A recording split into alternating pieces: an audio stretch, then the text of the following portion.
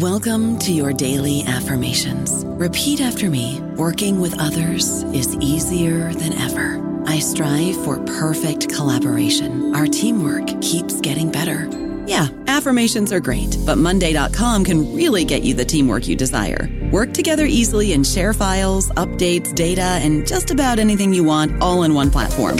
Affirm yes to start, or tap the banner to go to Monday.com. This episode is brought to you by JLL. Get an insider view into the world of commercial real estate with JLL's podcast, Trends and Insights, the Future of Commercial Real Estate. Whether you're curious about making cities more sustainable, the evolution of office space, or AI opportunities, this podcast will help keep you a step ahead. Tune in for candid conversations with business leaders about the biggest trends impacting how we live, work, and play. Subscribe to Trends and Insights now at jll.com/podcast. This episode is brought to you by Visit Williamsburg. In Williamsburg, Virginia, there's never too much of a good thing. Whether you're a foodie, a golfer, a history buff, a shopaholic, an outdoor enthusiast, or a thrill seeker, you'll find what you came for here and more. So ask yourself, what is it you want? Discover Williamsburg and plan your trip at visitwilliamsburg.com. Welcome to the New Books Network. Hello, everyone, and welcome back to The Academic Life, a podcast channel here on New Books Network. I'm your host, Dr. Christina Gessler, and today we're talking about the good enough life with our guest, Dr. Avram Alpert. Welcome to the show, Avi. Thank you so much. Thanks for having me. I am so glad that you're here and we get to talk about your book and about the philosophies that informed it. But before we get into what makes a good enough life, will you please tell us about yourself? Sure, yeah. So I am here in Hamburg, Germany. I'm a research fellow at it's a new place, and it's called the New Institute. And the idea here is to try to bring together people working in the humanities and social sciences to do projects that will have some kind of public impact, or at least that's the hope. And that has been what I've been thinking a lot about lately is, how can I take the training I have and the time and the resources that I've had and take the learning and the knowledge that I gain from my colleagues and bring it to as many people as are interested in. And so part of this Good Enough Life book was an attempt to write in a more accessible style, and that is the path I've been heading down while I still continue my academic research. My background is comparative literature, but in a very broad sense, I'm kind of interested in a bit of everything. And this book is really a journey through a lot of those things. And I'm trying out now some fiction. I'm just kind of, always looking for what is the kind of writing or the kind of speaking or the kind of programming that can really, bring out some of the really fascinating and difficult questions that we ask in the humanities and develop them and engage others with them.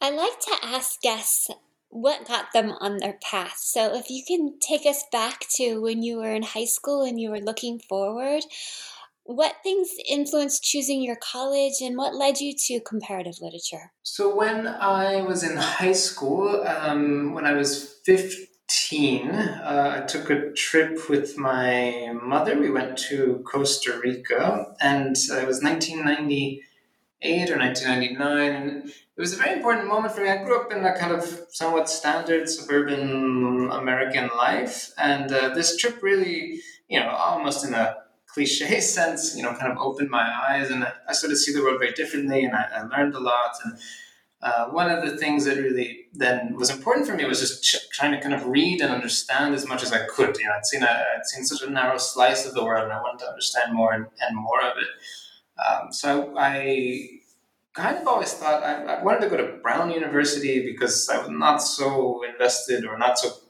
gifted at the scientific research, and I understood you could go there and just kind of study whatever you wanted. And some days I still think maybe it would have been nice to go there, but I wound up at Columbia in part, I think, I had a very lucky experience during a tour where there was a lecture about Boccaccio. They have a core curriculum, and everyone seemed so excited discussing this medieval Italian text, and it seemed like there was this real intellectual community. And I think that's really what I was looking for then, and always since. Is kind of where are there people who are really thinking and yearning for understanding the human condition together.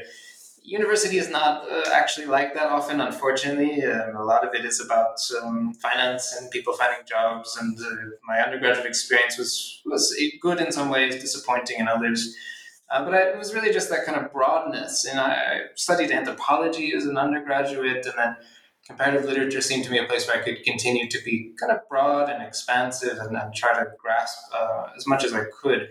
So that's more or less how I went up there. There were specific reasons. I'm from Philadelphia, and so I kind of wanted to have an adult relationship to the city I grew up in, and it wasn't clear to me if I took an academic path when I would be back, but I was able to choose that for graduate school, and that happened to be a comparative literature program that I got into.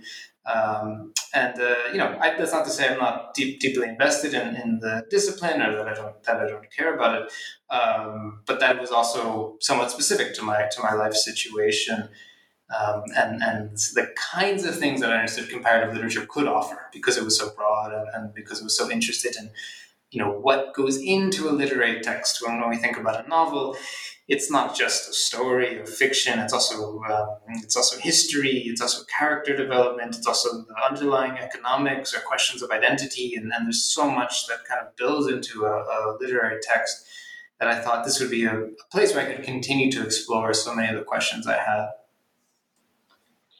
And so you got your education in the States, and it sounds like you started your academic career in the States as well, and now you're abroad. Did you pack up your books to take with you? Was it painful to leave books behind?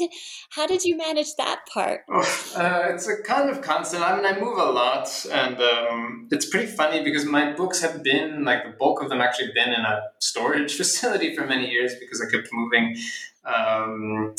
And I finally got them all back together. I finally kind of had them all on some bookshelves. And then this opportunity came here in Germany, and it's very expensive to ship books. So I think I sent about 30 of them along. And of course, now that I'm here, I think I don't need any of the ones I sent, and I miss the ones I don't have.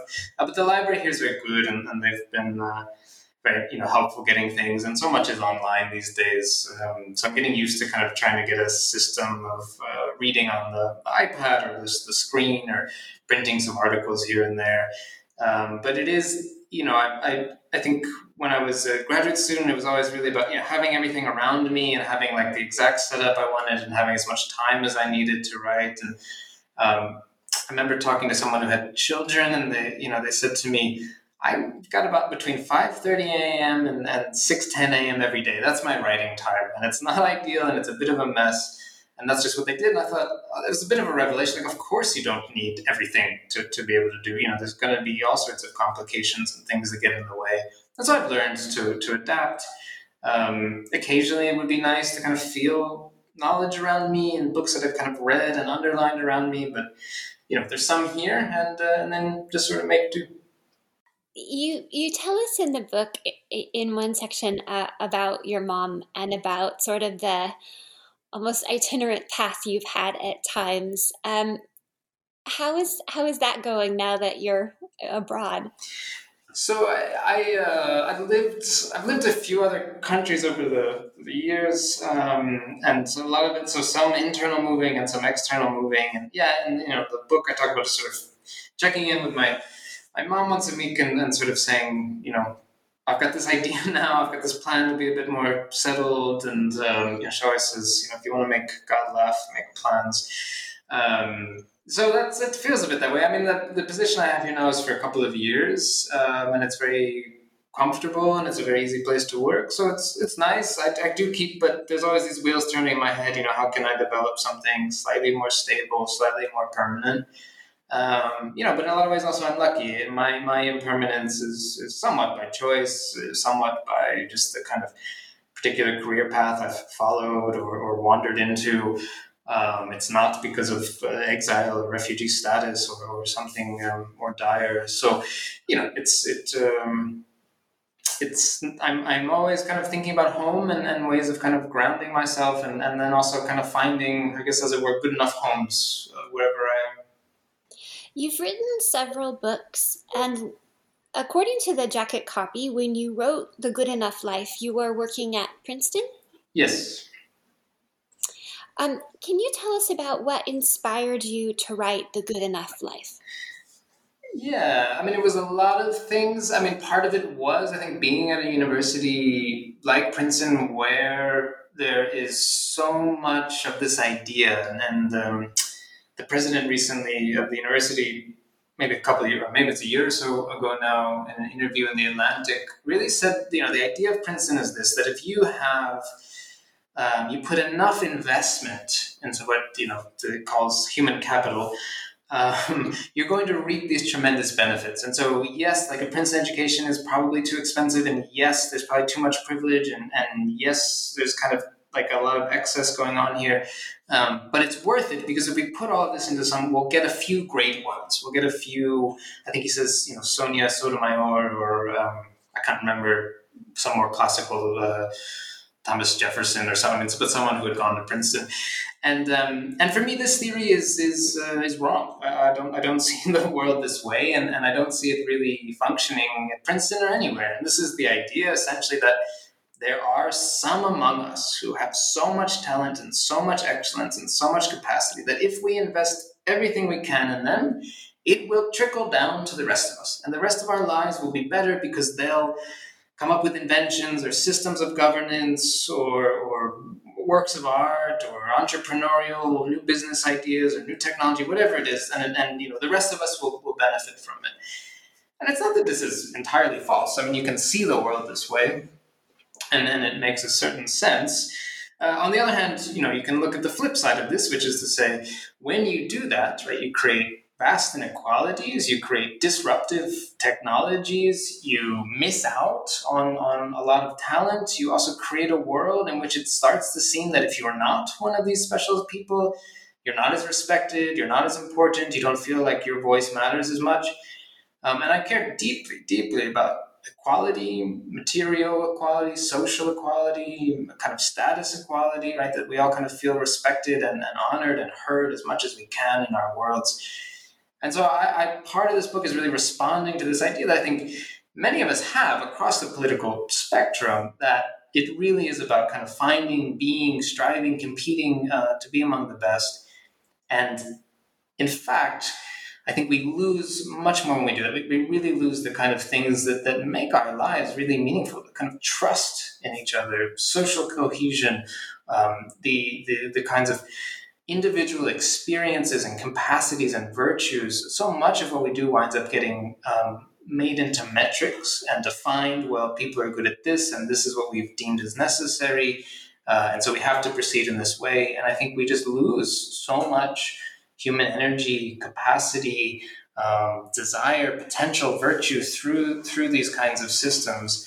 And so The Good Enough Life really was a response to a place like Princeton, but of course not exclusively, where life was becoming defined so narrowly, and where I think another part of this is the stress that students feel, that teachers feel, that the professors feel, to be constantly productive and constantly trying to compete and outdo each other. And it's not good for individuals. I mean, there's people talk about this kind of crisis of perfectionism. But it's also just not good for the kinds of things that you wind up making. And I think, sometimes people will say to me, well, if we didn't do this kind of thing, though, then, we wouldn't have the internet or something like this. And this isn't true, right? I mean, it's true in some way of understanding the history, but where does the internet come from? Well, it comes from public funding. It comes from people getting together and saying, we value scientific research. It is true that, of course, part of that history is then particular people are given a lot of money to do particular kinds of research. But you can imagine a world in which we recognize, actually, but we did build this together. This was a thing where we got together, we thought about what do we need as a society. it's okay to have talented people, of course. My point is not to deny this. So, of course, yes, if there are people who have particular talents, we can support them in various ways. They don't need to then become super wealthy or super famous. They don't need to have some sort of special status among us. They can just kind of be contributors to the world, and they can have some advantages from that, but not too much.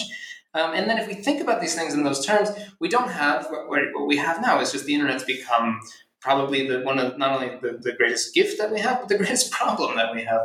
There's so many issues generated by this and by how it's controlled and how privatized it is, and how much dissension in a negative sense. I don't mean dissent in this kind of breaking away from tyranny. I mean, dissent of tearing us apart.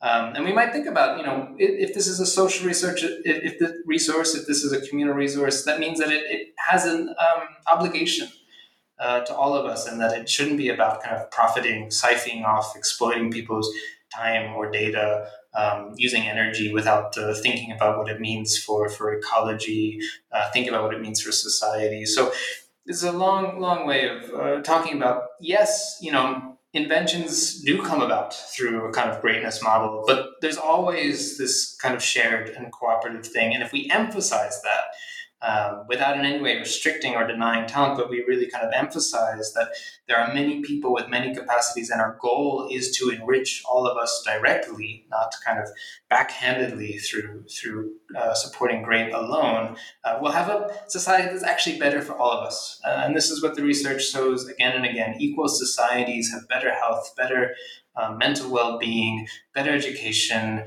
better sense of trust and democracy and care. And this is what we can develop. It won't be perfect. It'll only ever be good enough, as I always say, but it should be good, and it should be enough. When I was reading this, and then I was considering where you were working when you were writing it, and the job you had there, it said that you were in the writing department. I was thinking about students who would be coming to you and showing you their own writing, knowing that you're a published author, that you have studied so much literature. And that you would likely be advising them on how to have their writing be good enough and not some perhaps very grand idea they had in their head.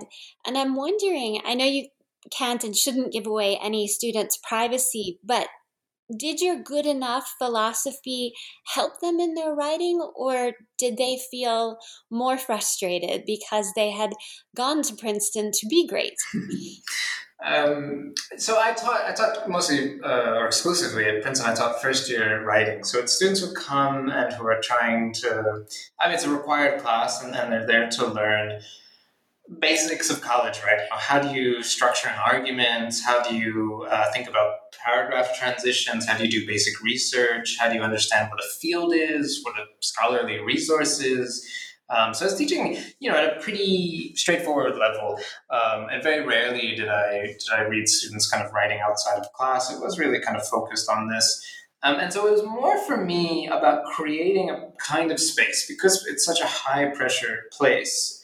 As best I could within the limits of fulfilling the obligations of my duties as an instructor, was to try to keep the classroom a bit more relaxed, and try to not give them too much pressure or too much stress about the assignments, but to really encourage them to do what the best that they could do within the context of the time and the resources that they had, and that to generally say that if they came to my office and say, should I do this extra club? Should I, go out for this extra thing? And it's, really just encouraging them to take stock of their time and their lives and what's meaningful for them.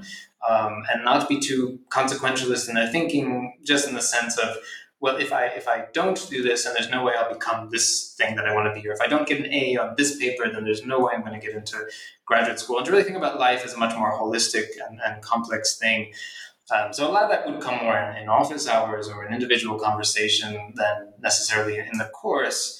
Where it really, my job teaching them is to help them really understand this basic idea, and to understand again that it's even less about trying to get them out of thinking the perfectionism, because so much of this is them being confused, finding it difficult understanding kind of what is this thing called scholarly writing, so much as to see that this was part of their building up their abilities as citizens, as thinkers, as people who could then enter into various arguments, see how they were structured, see where their strong points were, and really appreciate where people had said something meaningful and strong, and then think of themselves as adding to that conversation. They think of themselves as, this is something I can now give. I can provide my own perspective based on my research, based on my own thinking, with some degree of humility, but also confidence. And so it was more, I'd say, general than it was specific to the writing they did in the class, so much as hopefully laying the seeds for some lessons for the future. In the acknowledgments of your book, you talk about some Brooklyn Public Library talks, and one in specific was something called the Night of Philosophy. And you said there were conversations that happened that really helped shape the book. How have your own conversations helped your own thinking towards the idea of a good enough life? I think so much of the book, as much as it was responding to particular experiences or research I was doing or ways of understanding the world, was really coming from all these kinds of moments, feedback from students about what their lives were like, or feedback from friends about, what their lives were like, or just, sort of chatting with somebody at an event and them saying to me, okay, here's my response. Here's how I understand what you mean by good enough, and here's why I don't think it's good enough yet as a concept, and why you should develop it a bit more. Those kinds of things are very much part of the book, and I hope I try in the book to have a somewhat conversational tone, one that's sort of saying, here, again, I've thought about this. I have some confidence in the kinds of claims that I'm making, but they are hopefully presented with some degree of humility. And I think it's hard to do in writing sometimes, because we are trying to make arguments, but also I try at moments to step back and say, I don't have the perfect answer to this. And that's sort of the whole point about being good enough, is that it isn't about any of us being perfect or ideal, have everything kind of thought out and thought through, but really all of us appreciating our imperfections. And the more I've thought about it since writing the book, I wish I'd almost made this point more, that this is such a good thing that we are imperfect, that if this was a world in which, some of us could achieve perfection and other of us didn't or couldn't, then we could justify all sorts of castes, all sorts of inequalities, all sorts of ways of structuring the world in which many were excluded. But the fact that everyone is imperfect, the fact that no matter how smart you are, there's something probably annoying about you, or something you overlook, or something you haven't thought through or don't understand. These sorts of things show us our kind of shared humanity through our shared flaws, and that to the extent that we can make a good enough world, a world that is decent, caring, sufficient for everyone, it's because we work together, not because a few of us kind of leapt ahead. And so the conversational style is meant to be part of that, and incorporating kind of things that people have said to me or thought to me or sent me through an email. A lot of that is along those lines of, let's keep thinking about this as something that we're discussing and that isn't final. Our listeners are generally curious about how books get made and what goes into a book. You published with a scholarly press, with Princeton University Press, but you published also with the aim of it being accessible to readers. You could have gone down a deeply philosophical path with this and in a very insular conversation. Yes, it would have been in conversation, but mainly with other scholars who are familiar with and have already accessed the references that you're making, the specific texts that you're in conversation with. And instead you wanted to write towards a general audience. Can you talk about how you worked with Princeton Press to achieve that? Sure. This started as an op-ed in the New York Times that one of the editors at the press read. And I should say the op-ed was because of a contest. That's where I started the Brooklyn Public Library. I saw there was a kind of philosophical op-ed contest. I had this good enough life idea. I sent it in. I wouldn't have access to the Times otherwise. And then I wound up having access to Princeton because somebody read this. And I like that about the contest. It's a bit open and makes space for new voices. On the other hand, of course, it's limited because it's a contest and there's a winner. And so, there's probably other good ideas that were sent in that didn't get through. And I think that's always important to keep in mind. But because I was at Princeton, one of the editors reached out to me and said, oh, I read this piece and I'd like to talk to you about it. And I think they wanted it, so it was a kind of interesting process. They wanted a bit more quickly. I was kind of going slowly with this. I mean, the whole mantra of Good Enough is to kind of be slow and a bit studious about things. And I still had this plan to not rush it too much. And then the pandemic happened and it kind of supercharged the book a bit. And it was a way for me to kind of channel a lot of my stress at the situation. And then a kind of response to, we could talk more about this later, but response to some, feelings that I had that the pandemic really had kind of shattered the greatness worldview and really showed us how much we depend as a society on so many people who are just decent and caring of each other. But the thought for me was that I wanted to write this as a trade book, and I talked with a kind of mentor about this. There's a couple of options here. You can go to an agent and go that kind of route and try to find a larger publisher, and maybe you get a slightly larger advance, maybe you don't, maybe it sells more copies, maybe it doesn't, there's no guarantee. Or, if you write a trade book with a press like Princeton, I think some university presses, Princeton, Chicago, Harvard, Yale, Columbia, NYU, more and more, they kind of pitch slightly toward this hybrid audience. So they're, footnotes, high level peer review, but written with an idea that they might reach more people. And I think more and more presses are going this way for maybe unfortunate economic reasons, but I think it's a boon. I mean, for me, it really, it's nice that, I could write a book that my earlier books are more academic, and I remember like a family member would buy them and they'd sort of say, I tried, I got to page 5. So it was nice to have a book where they said, I read this actually. My cousin said, I read the whole book. I got cover to cover, and I didn't agree with everything, but I found it interesting, and I was enjoying reading it. And so that was a really, that's just a nice thing, I think, in terms of that conversation and having a broader one. And I think presses are, if graduate students want to write in this way, I think it's presses are really open to it. I think a lot of graduate students are also leading here. A lot of them are starting small magazines or blogs or contributing in various ways, writing book reviews. A lot of energy is coming from a generation, just one younger than mine in these ways. And I think that's great. So they may know much more than I do about this. But my my thought is that presses at this point, because of changes in the library system and kind of who's purchasing texts, are interested in doing books that they think are not going to sell. They're probably not going to be bestsellers, but can really reach a slightly broader audience and connect with more people. And I think that's, for me, again, it comes from maybe an unfortunate economic fact about cuts to libraries and universities. But the idea that in response to that, we're trying to do things that are more accessible, more available, might reach more people, I think is a good thing. And I'm enjoying doing this kind of research and writing that is open in that way. And to me, it does not sacrifice any rigor or lose any kind of scholarly nature. It's still based on a fair amount of research. It's just kind of directed towards a style and a kind of way of telling stories, being a bit more conversational, making sure to explain kind of concepts in a clear way.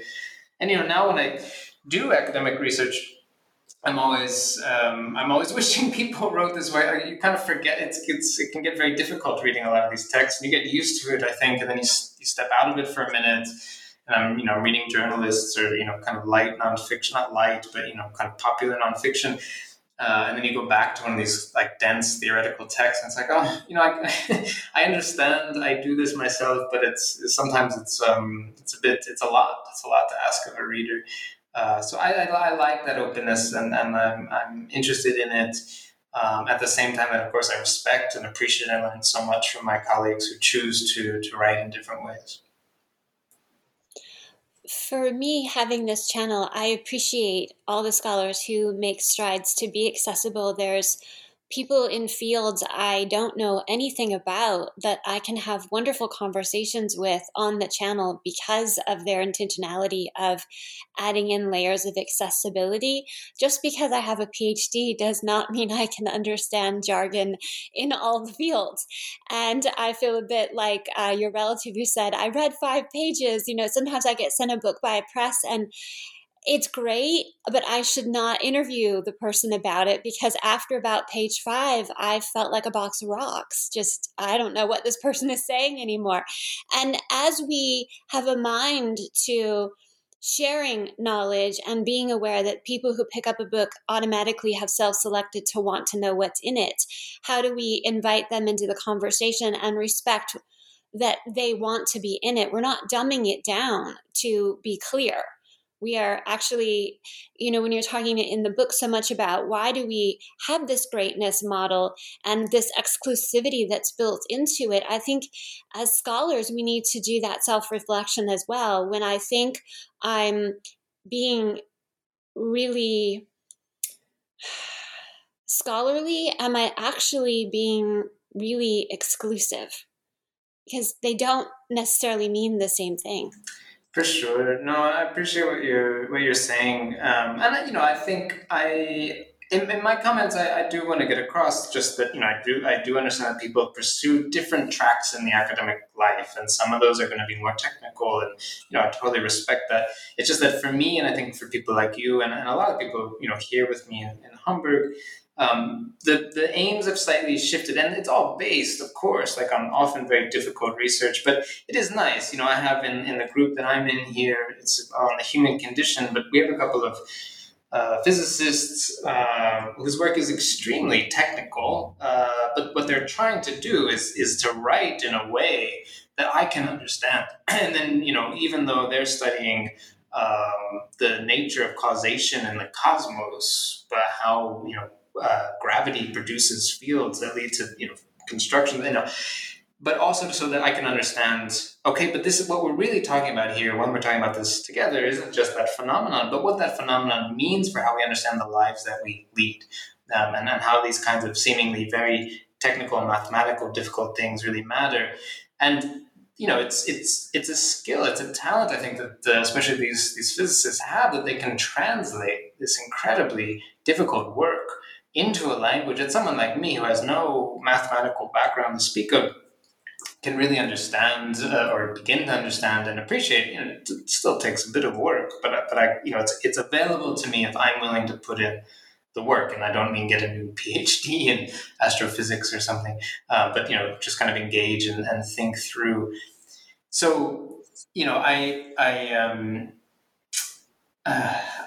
without, again, as you were saying, there is a different, I think it's just a different way of understanding what scholarship is, and that part of what can in fact be hard and rigorous is taking these very thoughtful, thought out, worked through ideas and putting them into a prose that is honest to the difficulty, but accessible to someone who hasn't had necessarily access to a particular kind of education, or whose mind is really sharp and sophisticated and analytic, but in a different realm of life, which could be sports, which could be cooking, right, which could be medicine, but maybe hasn't learned technical literary terms or scientific terms. And for me, those are often some of the most kind of fascinating conversations, because it becomes sometimes almost easier. I can disagree with a colleague about a particular point about a philosophical matter, but we more or less speak the same language, and at the end of the day we can have a drink and feel kind of nice that we had this kind of fun debate. Whereas in fact, that taking an idea, okay, I've got this idea of the good enough life, and then I go talk to a physicist about it, for whom the hierarchy of physics makes a lot of sense. For a lot of these people I'm talking to, it really is about this kind of genius who can kind of understand a certain element of reality. And to explain why I have difficulty with that model is much harder in some ways than to explain to someone who disagrees with me on a philosophical ground, or a different reading of Aristotle or something like this.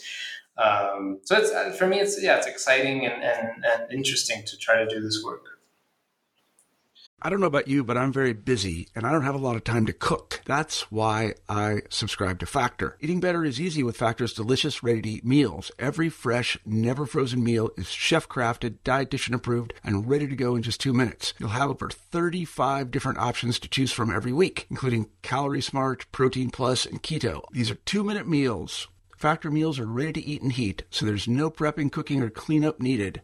They're flexible for your schedule. Get as much or as little as you need by choosing your meals every week. Factor is the perfect solution if you're looking for fast, premium options with no cooking required. Sign up and save. We've done the math, and this is important. Factor is less expensive than takeout, and every meal is dietitian approved to be nutritious and delicious. Head to factormeals.com/NBN50 and use code NBN50 to get 50% off. That's code NBN50 at factormeals.com/NBN50 to get 50% off.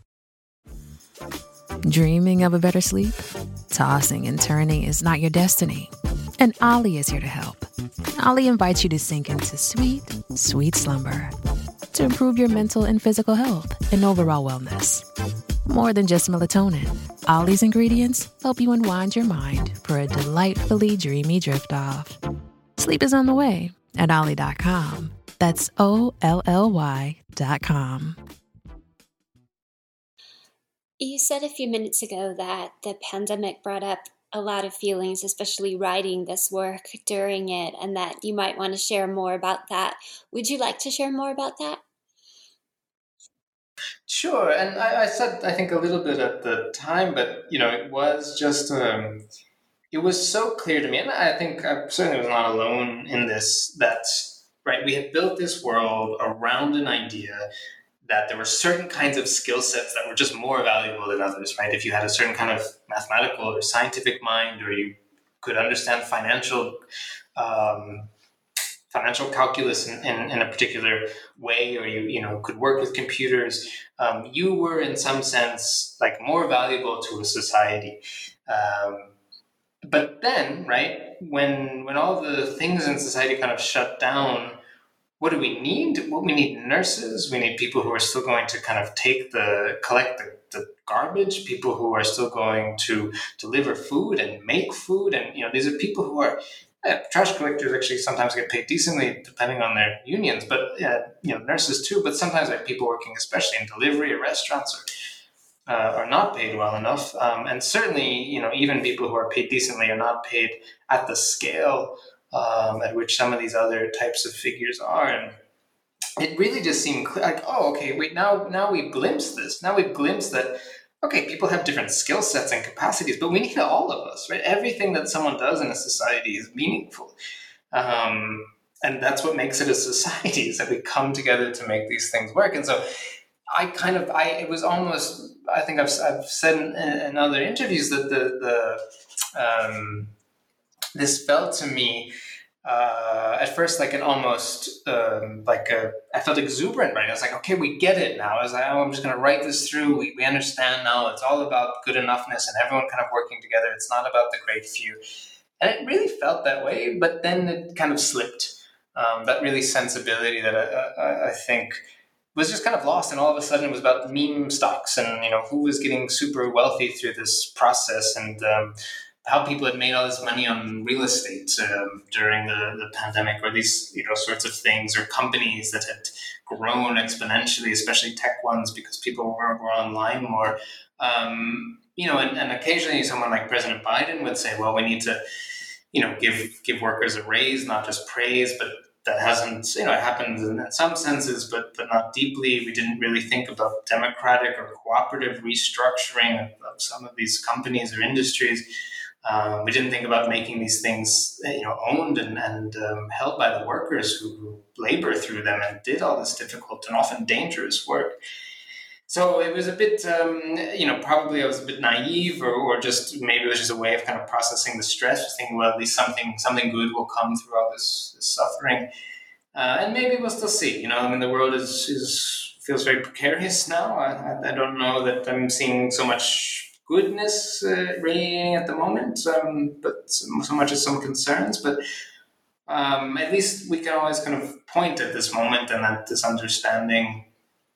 and I hope keep working through the insight that, of course, people have amazing talents and they should be able to pursue them. But, I always said one of the most amazing things for me would be to teach at Princeton and have a student say to me, what I'd like to do for my life is, deliver the mail, be a clerk at a store, that the life of the mind wasn't something that meant you then went on to some kind of prestigious or well-financed career, but it just meant you were a person who cared, and you went to a school like Princeton or wherever, not because you thought it would make you wealthy or famous, but because you wanted to be around the people who really wanted to think deeply. And I'd love for that to extend more and more, and for these to be public places, and for us to have institutions that support not exclusivity, but everyone to really engage with these kinds of issues. And again, that's what feeds into the writing, and that's what makes me think, no, I want to write in a way that is accessible and open. Because that's the kind of world I want to see, where no matter what kind of work you do, you can be engaged and you can be thinking, and I think a lot of people are, but we don't always see this, and that was I guess some of the hope that I had, and that I've lost somewhat for now.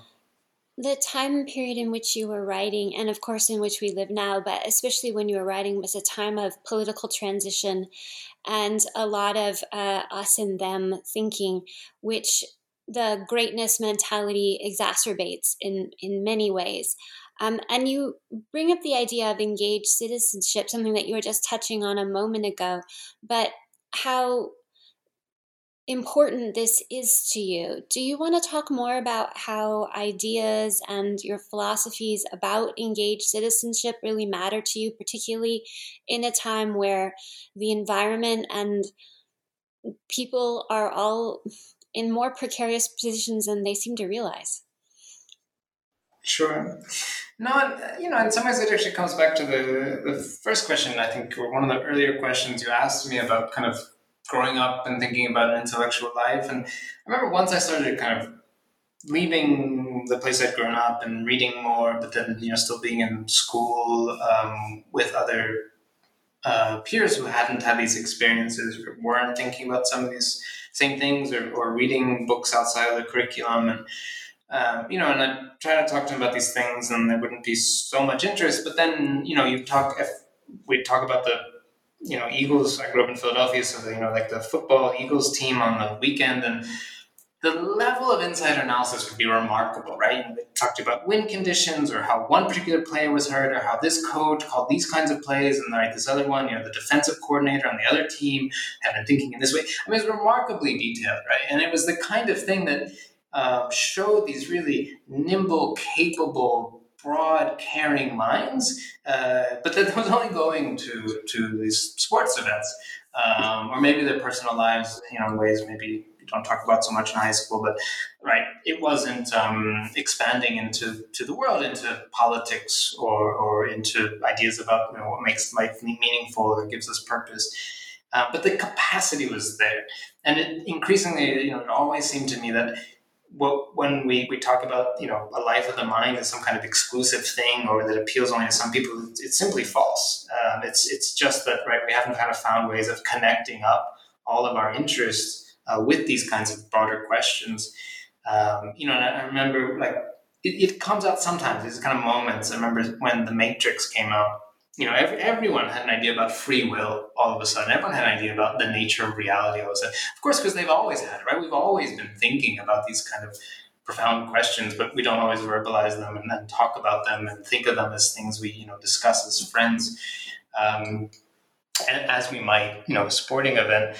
And I think if we were encouraged to do so, if we kind of built worlds and institutions that really kind of made it that your task here is not to grow up and defeat a competitor in the marketplace. Your task is to grow up and be a citizen who cares about things. And so from day one, what we're doing in this school is learning how the world works and how you're a part of it and how you can contribute to it not through your being miraculously special, but simply by being a citizen, simply by being someone who cares. I think we live in a very different place. So I retain some of those hopes, and again, I think that's why for me this kind of writing or this kind of academic work can spark this. And, a lot of people disagree with the book, but that's fine too. And it's nice when I receive an email that says, I disagree about this point, or I'm not interested in this, or I think you misunderstand this particular model, because it's an opening to a conversation. You were asking about this kind of us them way of thinking, and us and them is a competitive way of thinking. It's a way of thinking that sort of says there are going to be winners and there are going to be losers, and I don't want it to be my group, I want it to be their group, and how that group is defined often shifts. But I'm not interested in a world that talks about us and them, winners and losers, right? I'm interested in a world that really thinks about all of us coming together, working together, ensuring decency and sufficiency for everyone. And I think it actually works better. I think the fear is, if you have an us and them mentality, what you're ultimately thinking is that there's only so much safety, security, well-being in the world, and so I have to fight to get my part of it. And I think that in so doing, we actually decrease the amount of well-being in the world, and we have enough. We have enough resources, we have enough time and energy and capacity to work together, and lift up everybody. And will our lives look exactly the same? Will, people who have 5 homes still have 5 homes? Maybe not, right? But they'll have something, I think, much greater, right? Which is like that, knowing that they live in a world where really we all are working together, where there isn't the cracking or the tearing apart of the social fabric, where, as you mentioned also, right, the ecology is in flight, right? We can really think about what kind of world is sustainable, what kinds of things can we all have, knowing the limits to our own planet, that our own planet is not endlessly great, that it is good enough, that it provides a remarkable amount of things. It's quite a planet. It supports life, which probably exists somewhere else, but we haven't found it yet. It's just a remarkable thing, and when we try and tear it up and take part for ourselves and try and find what's best for ourselves, I think we lose so much more. In Chapter 3, you cite a well-known study, the Samaritan Study, which was actually done at Princeton, and you share with us the questions and setup that the scholars who designed the study had, and your own questions as you were reading it from your perspective. Can you share with listeners what that study is and what questions it raised for you? Sure. There's a study of the idea of the Good Samaritan. It's very popular, and you'll see it, I think, if you read kind of a Malcolm Gladwell book, it'll come up a lot, or these kind of writers. And it's a very interesting study, and what they basically did with some seminary students at Princeton Theological Seminary was to ask them to go give a lecture on the Good Samaritan, right? The passage in which there's a... sorry, it's not fresh in my mind, but there's of course, a man who's distressed, and several people in the biblical passage kind of ignore him, except for a Samaritan who's a kind of religious outcast at the time, goes and helps the person. And this idea that, right, we should be this good Samaritan, we shouldn't care that someone isn't important, or we shouldn't think that only the best people will provide help to others. We should really think that we all have the capacity to help each other, and we all should at any time. And they asked these seminary students to go give a lecture on this passage. And this kind of remarkable thing happens where they send these students across campus to do that. And some of them they tell are in a hurry, and some of them they don't tell them that they're in a hurry. And then along the way, they pass someone who's in distress, who's coughing and clearly needs some help. And they find that more or less, right, it doesn't matter why someone is in seminary school. It doesn't matter if they say that they're there to help the poor. It doesn't matter if they say they're there to increase ethical well-being. If they're told that they're in a rush, they will go past that person who's in distress. And if they're not told they're in a rush, they're much more likely to stop. And what I kind of found interesting in this study, and what we don't really know about it, is there's something, I can't remember the number now, but it's maybe 10 to 15% people who are told that they're in a hurry do stop. Right? And how do we understand this slice? How do we understand this percentage? Because I think what the text implies is, and the way it's often kind of cited in the scholarship is, that no matter how ethical or how good we are, right, under conditions of stress, we tend to lose our ethics. And that's true, and that's a good point. And I think we should, think about that seriously, how decreasing stress and decreasing pressure and decreasing these kinds of anxieties may bring out what is better, what is nobler in us. But also, right, how did we find this 10 to 15%? What made them kind of special or made them people who were able to stop? And one question I really have about the study is it presents this idea that across time, there are people who stop to help others and there are people who don't stop to help others. And so one of the theories that the authors, Darlene Batson, have about the original story is that maybe the Samaritan, because they're an outcast, has less to do. And so they're not in as much as a rush. And so they have a bit more time, and that's why they help. And so it creates this kind of idea that across time and space, people, some people who are less pressured will help others, and some people who have more pressure won't. And it's not an unreasonable interpretation, but in the biblical text, right, this is a time of great inequality. This is a time in which a lot of the writings, as you read the scriptures, are deeply about the problem of wealth and the problem of excess wealth. And if you look at the moment in which the study is happening at Princeton, right, it's this kind of post-war American time when, yes, there's a more general kind of social democracy happening, but there's also increasing concentrations of wealth. There's also some people who are kind of making in society, some people who are falling out.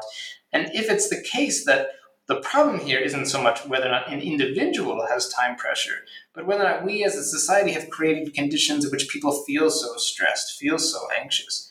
And if it's true, and I think it is, and I think this is really what I take from the study, that these kinds of pressures can push us off our ethical path, then we might need to think very seriously about the economic, social conditions in which this is happening, not about the individual capacity to overcome that feeling, right? But in our social ability to make a world that makes it more likely, more possible. In pre-production, I like to ask guests what's on their minds and what they would like to talk about.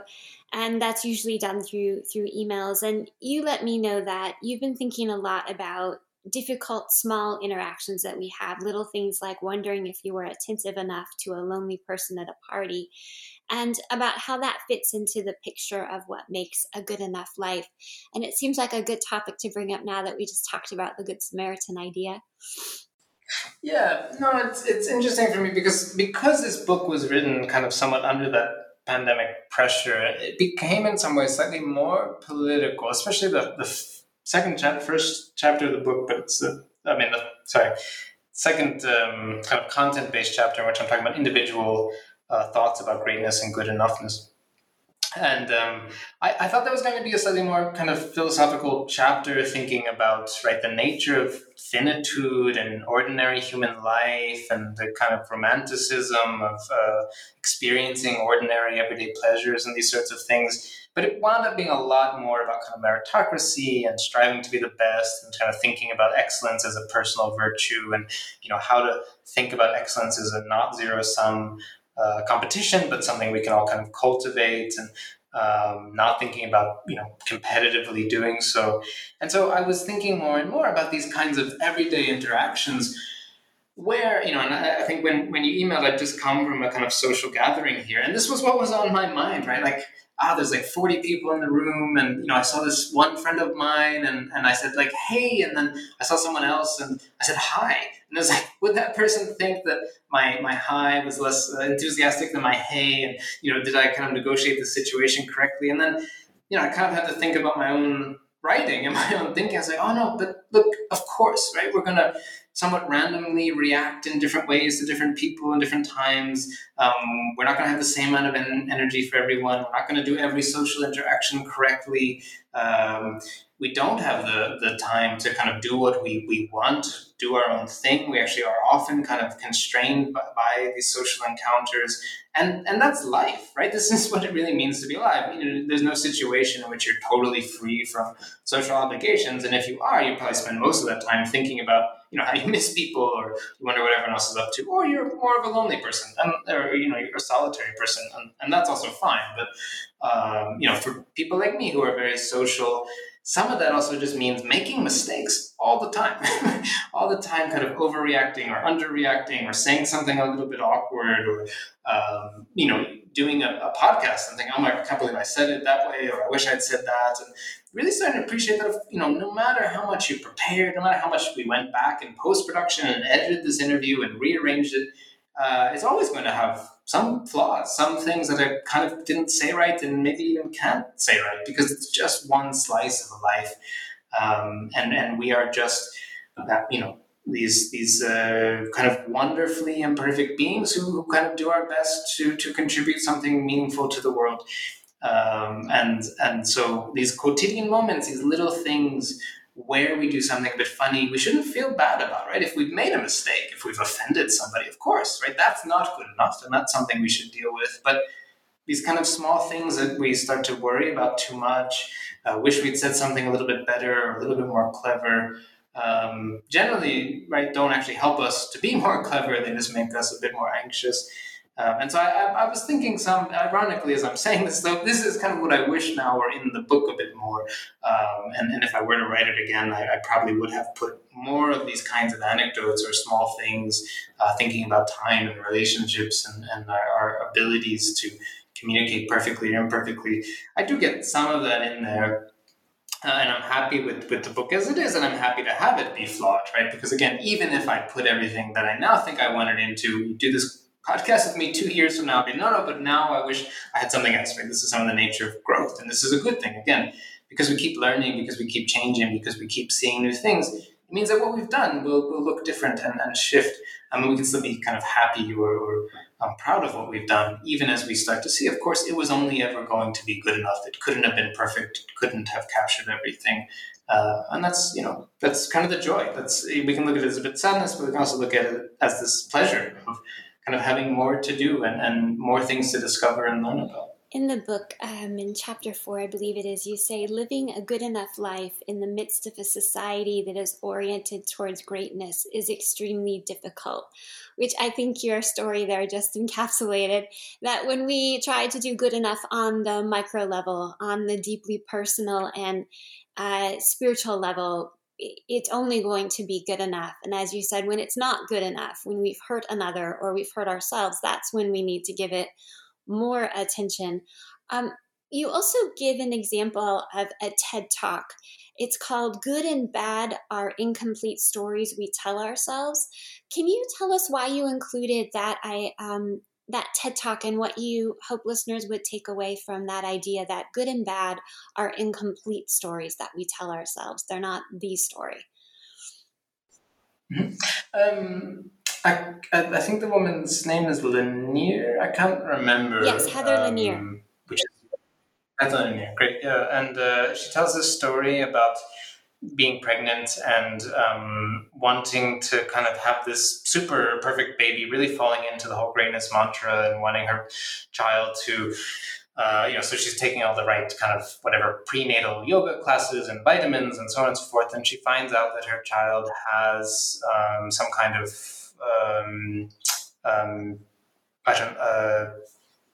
I don't know what the phrase is, like a genetic mutation that means that they're going to have some sort of different kind of cognitive abilities. The growth is going to be different, and they're not going to be like the majority of children, except that what they learn, of course, is that the majority of children, no one, right, is actually normal, right? Everyone has these kind of differences and particularities of their ways of being.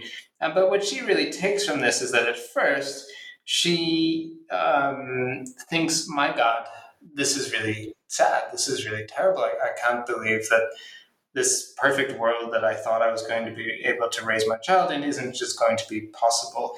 But then, right, she kind of starts to realize, actually, no, this is not bad. This isn't the end of the story. This child of mine is going to have their own story and their own way of life and their own kind of meaning. And actually, it reveals something to her that's more profound than having a child who, right, hits all the metrics and then does everything perfectly. It reveals something about the fact of what a human life is, right? That it's always a little unique and it's always a little bit different and it's always a little bit strange.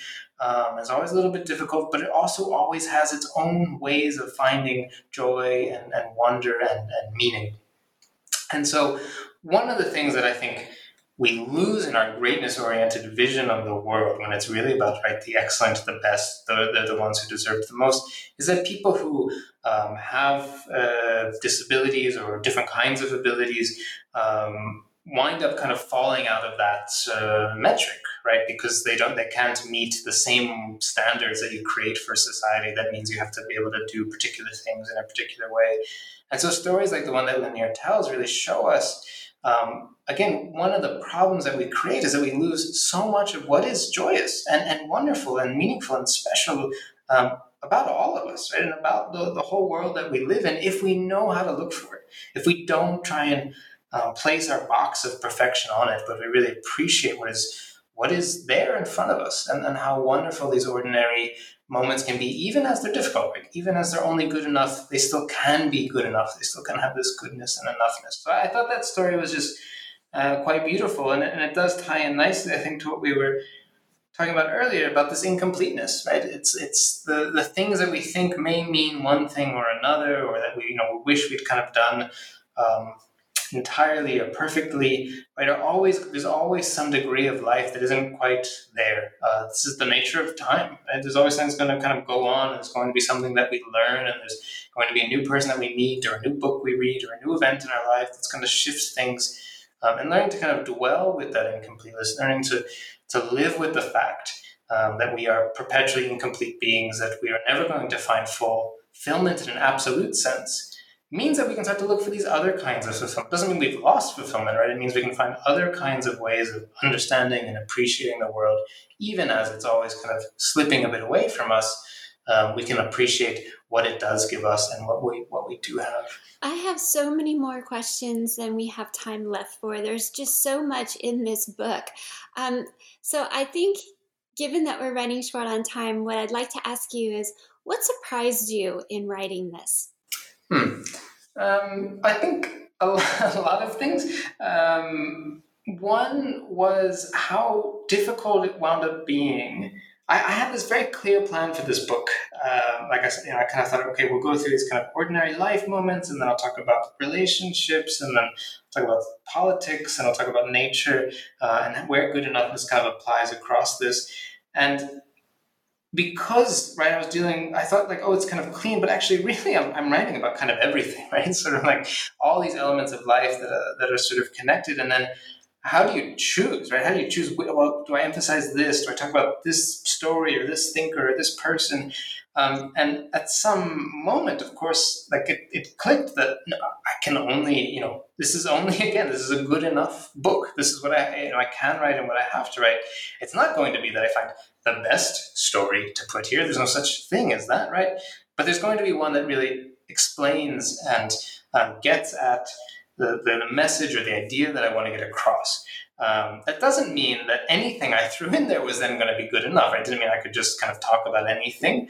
Good enough is not to wash away our standards, but it is to shift them a little bit and to appreciate the necessary imperfections of them. So kind of learning always again and again, I guess, that what I'm saying in the book is a lesson that I also have to learn for myself, and that has to go into the writing and into my ways of being or interacting or talking about, just going to the party recently. And so really stressing, I do think I get this across a bit in the book, that being good enough is difficult. It's not necessarily an easy thing. It's not easy to let go of that search or that dream of the kind of perfect moment or the perfect line. And some things come along, right? Occasionally we do have these like really kind of brilliant things or nice things we say, or moments of social interaction where we're really graceful. And that's great. It's not going to happen every time. And that's fine. And that's kind of part of life. So I think the surprise is just kind of always relearning that for myself as well. For me, the book is a great questioning of our devotion to extremes. In this case, the extreme of not just greatness, but elevating greatness to the greatest, and the extreme deprivation of the rest we're willing to sacrifice and tolerate in the name of elevating the greatest. For you, was there unlearning? You mentioned a minute ago there was some questioning and reckoning with yourself that you did, but was there unlearning you had to do as you moved towards your idea of good enough? Sure, yeah. No, and I think we all, anyone who is ambitious in any way and in any field, whether it's, whatever, I talked to the chef here the other day who had all, grand ambitions for being a chef at a particular Michelin restaurant. And there's fine, which is great if he has the talent and it's meaningful for him and he's able to pursue it in a way that doesn't become cutthroat, that doesn't damage himself or others, by all means, this is a beautiful thing. But in any case, for me as well, like especially, you begin grad school and you're doing your PhD and you're thinking about an academic career and you see how few jobs there are, and how, so many talented people don't make it. And you wonder, like, how can I be one of the ones, right? How can I be one of the ones who kind of gets over the hump and gets that great tenure track job somewhere, or writes that book that wins the award, or what have you. And, I think the problem with thinking in these terms is that we then start to, even as we're friends with each other or value each other, we start to think of each other as competitors, or as people who, we're constantly in competition with. And so I really had to unlearn thinking about the kind of writing I was doing or the kind of career path that I was following as one of defeating other people. And it was more almost that I had to accept, I couldn't change the way that academia hires. I've written some things about how I think it could change, but I can't do it by will. And the quote you read earlier about how it's hard to live a good enough life in a greatness-oriented world is really about that, right? That I can't change the whole system. And so I have to find ways of relating to it, even as I try to develop this.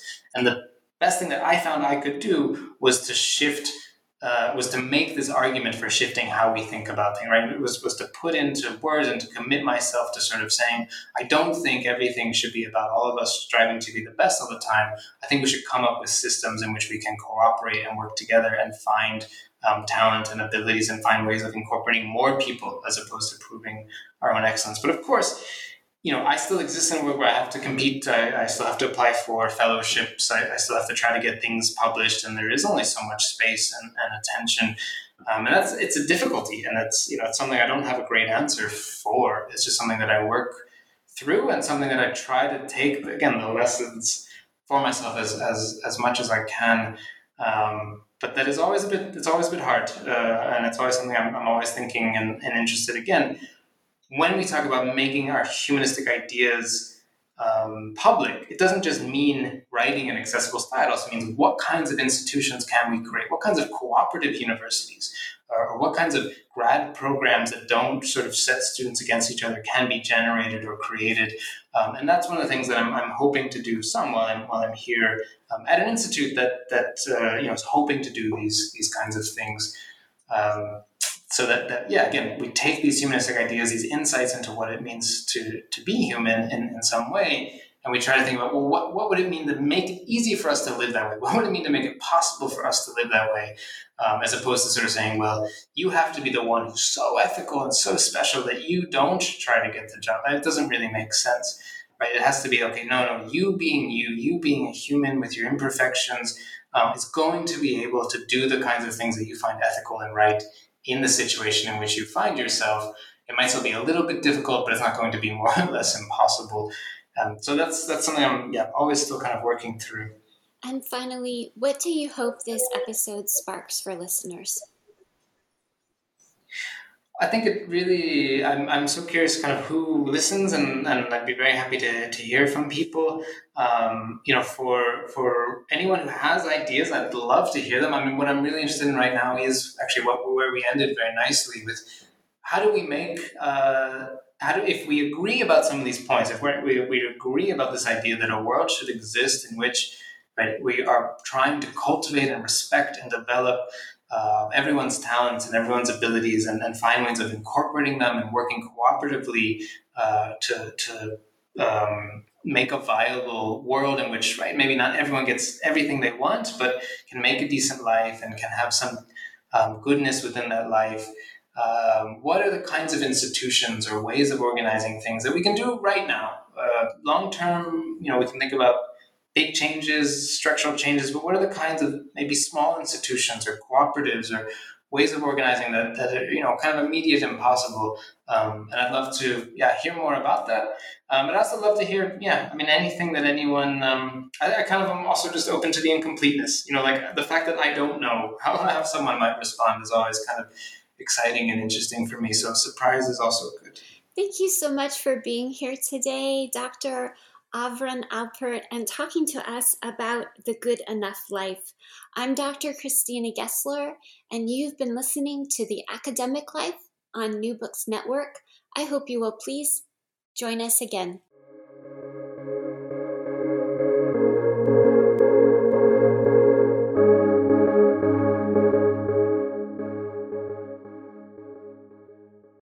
Lucky Land Casino, asking people, what's the weirdest place you've gotten lucky? Lucky? In line at the deli, I guess? Aha, in my dentist's office. More than once, actually. Do I have to say? Yes, you do. In the car before my kids' PTA meeting. Really? Yes. Excuse me, what's the weirdest place you've gotten lucky? I never win and tell. Well, there you have it. You can get lucky anywhere, playing at LuckyLandSlots.com. Play for free right now. Are you feeling lucky? No purchase necessary. Void where prohibited by law. 18+. Terms and conditions apply. See website for details.